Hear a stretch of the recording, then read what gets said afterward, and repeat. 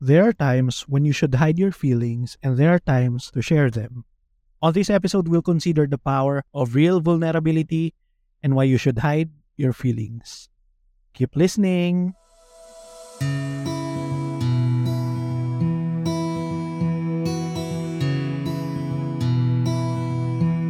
Life is about perspectives, and the way we see things determine our quality of life. But to get the right perspective, we should ponder on the most important issues in life. This podcast is dedicated to reflect on the tough topics by looking at things differently so we can get closer to the truth and live effective, meaningful lives for the glory of God. I'm your host, Jeric Timbang, and it's time to consider this. On one of my previous episodes, entitled What Makes Life Worthwhile, I shared with you that one of the things that makes our life worth living and beautiful is our experience of emotions. You see, our emotions are a part of our human experience. In fact, it makes our human experience very colorful. And you see, our emotions are a God-given thing. But it's not the main thing in life. And the way we experience our emotions are very different. May mga tao na kung saan they wear their emotions as a badge of honor. Na parang yung mga nafe-feel nila, ito yung pinaka-importanting bagay sa buhay nila. And these are the same people who are, when they are overjoyed, they overpromise. But sometimes yung mga promises na yun ay nababali because hindi naman nila kayang gawin. And there are times when these people are mad, they are able to say things that they don't really mean, and that hurts people. Hindi naman sa pinagmamalaki nila yung emosyon nila, pero they identify so much with it that their feelings dictate their actions. On the other end of the spectrum naman, there are also others who hide their emotions at all cost, and they never ever share it to others. Ang tendency naman ng mga taong to is for their emotions to be bottled up. Kaya minsan sumasabog na lang sila. I remember this one person na kakilala ko.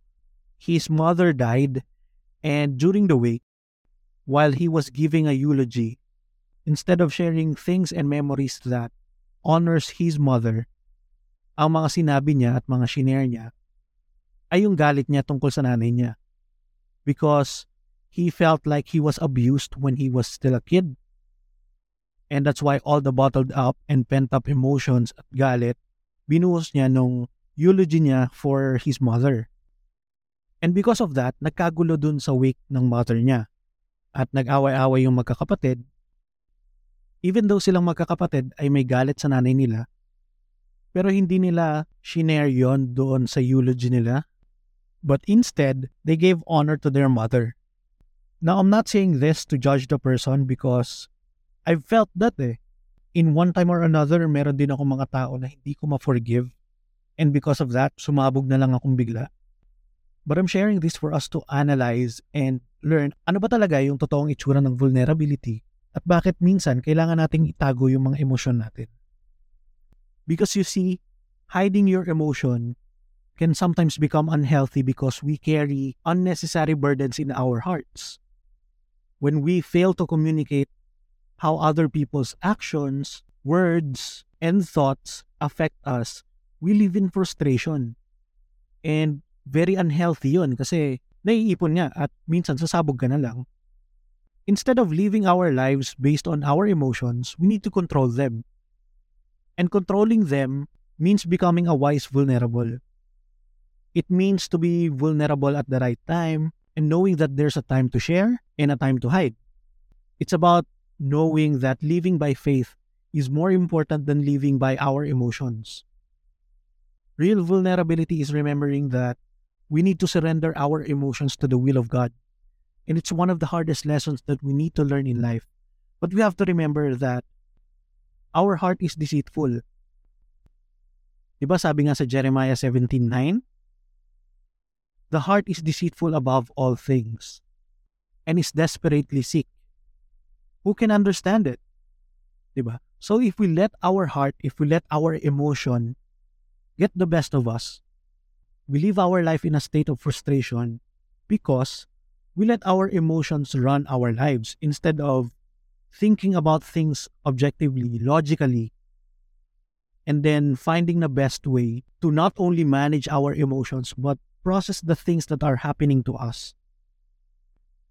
But what if shinare mo nga yung emotion mo sa iba at yung feeling mo sa ibang tao, pero hindi naman sila nag-a-adjust at hindi sila nagbabago? Ask yourself this question. Am I just oversensitive? Do they really have to change? Do they have to adjust to me? What am I doing that contributes to this? Ano ba yung nagagawa ko consciously or unconsciously that may contribute to them not changing? Have I communicated my opinion, emotion, and point of view effectively? Or inimpose ko lang yung emotion ko sa iba? And I did it grudgingly pa. Di ba nasabi mo nga yung gusto mong sabihin, pero galit ka naman at pagalit naman. At minaliit mo naman yung tao or sinigaw mo naman. Sometimes it's not the most effective way to communicate our emotions, di ba? Or if not, we can choose to minimize our interactions with them. Not totally cut them off, but to actually minimize their presence in our lives and influence in our life. Now, hiding your feelings are good for you when you're able to process your emotions on your own. It helps you become more emotionally grounded and resilient, especially if instead of jumping and indulging in your emotions, you step back and ask yourself what you're feeling and how you're feeling it and why you're feeling it and so on and so forth. You're able to process what's happening inside of you. You're able to process your emotions better, and they help you become more matured, more emotionally and mentally strong, and a more understanding person, more self-aware, more effective, and lastly, you learn how to control your emotion instead of it controlling you.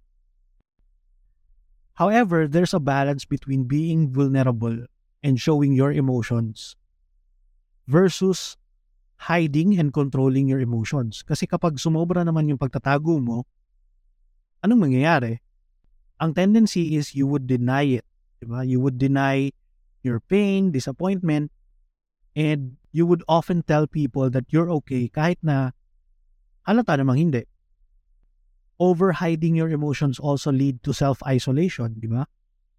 Because you're hurt, you avoid other people and you avoid interacting with them. O kaya naman nagsasour grape tayo.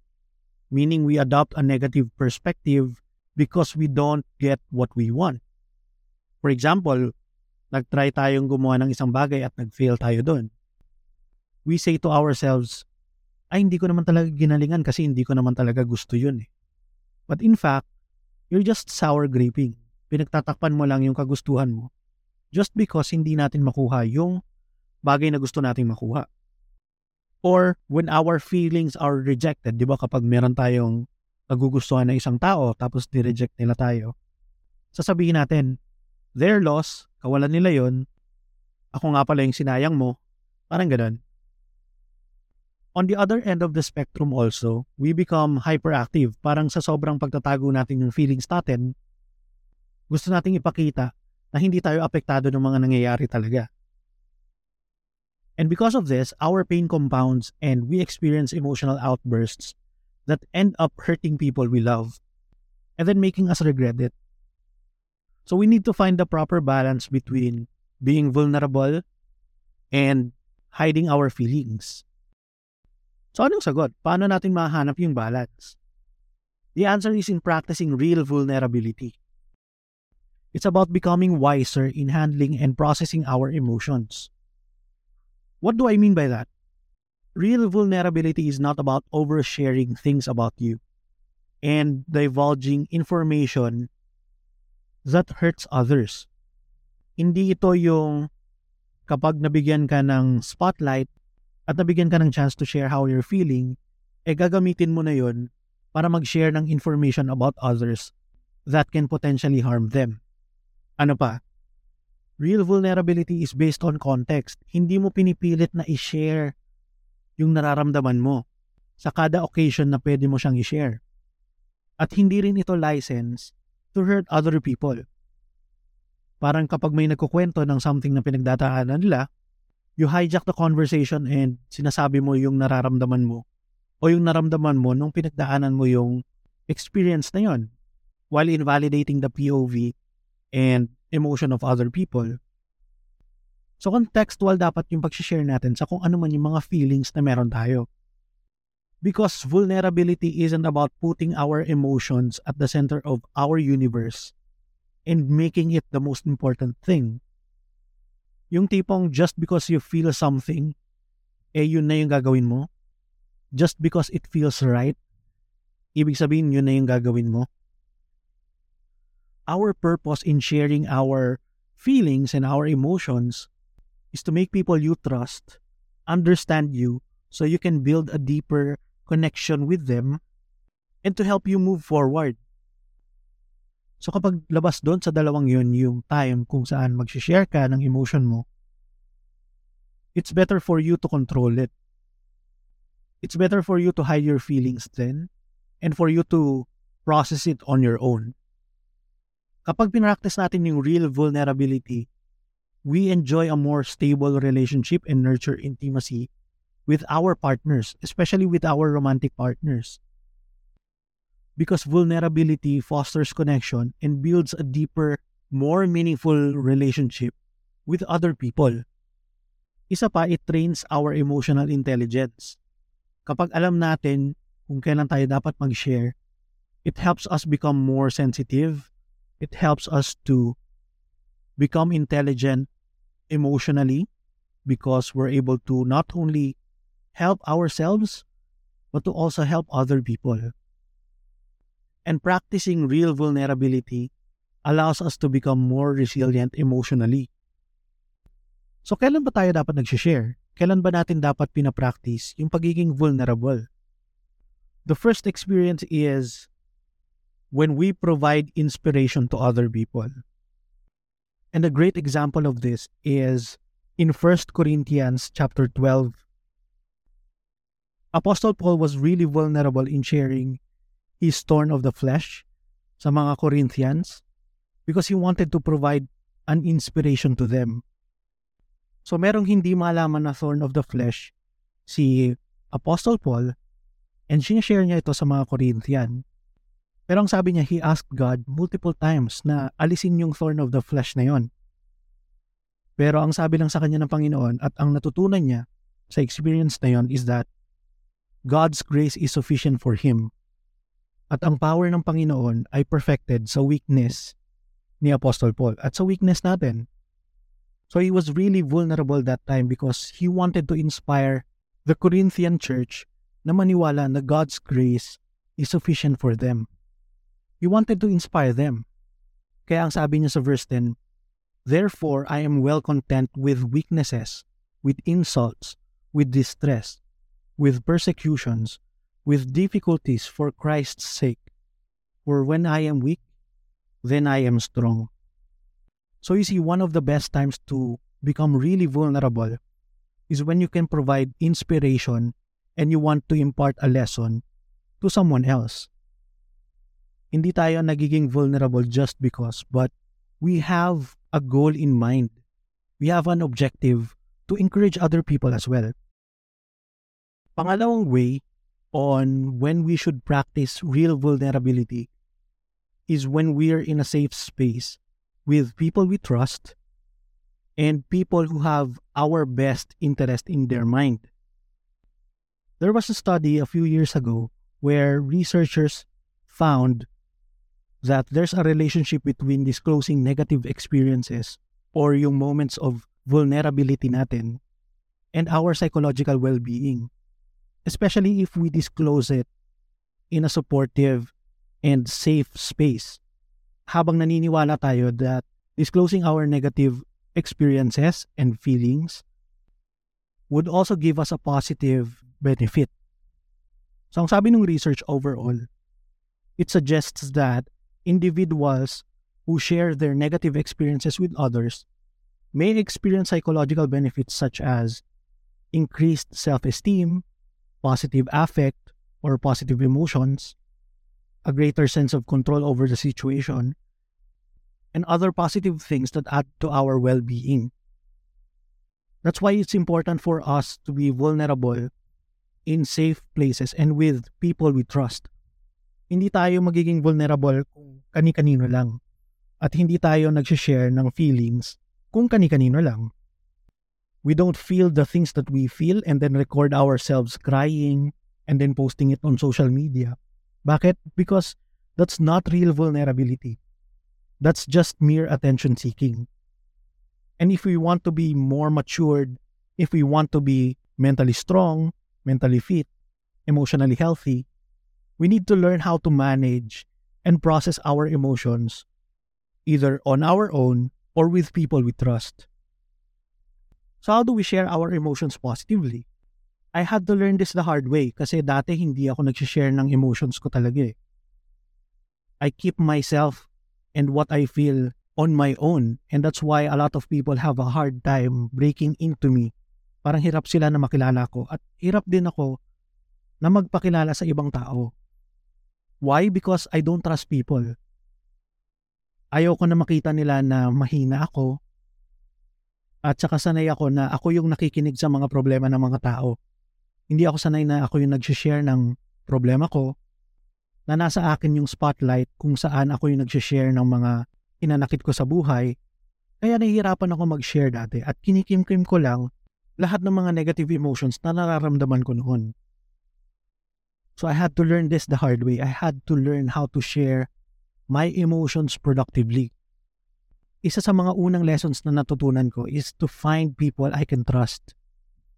Yung tipong hindi nila gagamitin yung mga natutunan nila tungkol sa akin to badmouth against me or to make other people judge me. At hindi nila ikukwento yung mga bagay na nakwento ko sa kanila sa ibang tao. It's just between me and them. Share only your true feelings to people who can pray for you. Sabi nga sa James 5:16, "Therefore, confess your sins to one another and pray for one another so that you may be healed.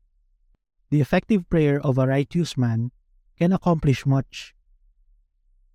So you see, James is prescribing us to share our feelings, our sins even, to one another, to other Christians, hindi sa kung kani-kanino lang.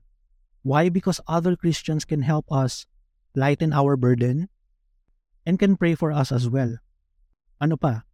The second thing I learned is that to share your emotions productively is about investing in maintaining the relationships. It's about making effort.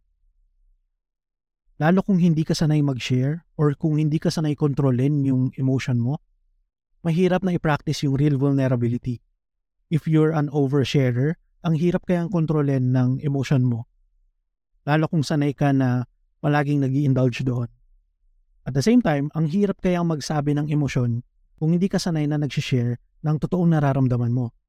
But we have to make an effort, especially if we want our relationships in life to work.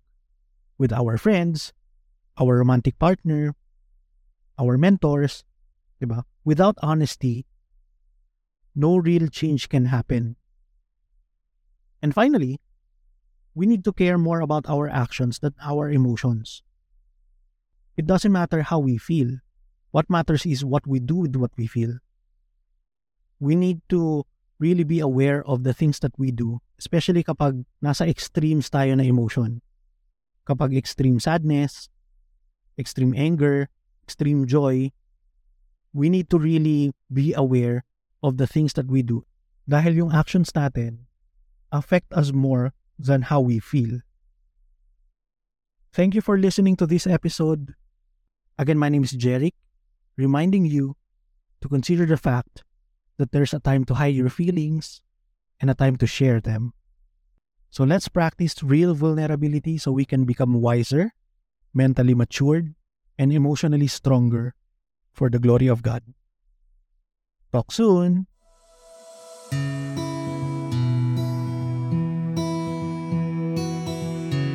Hey there, Jeric here. Thanks for listening to the Consider This podcast. If you like this episode, please share it to the people you love. And if you have a minute, let us know what you love about this show by leaving a review. This also helps us reach and impact the lives of more people. Thank you, and to God be the glory.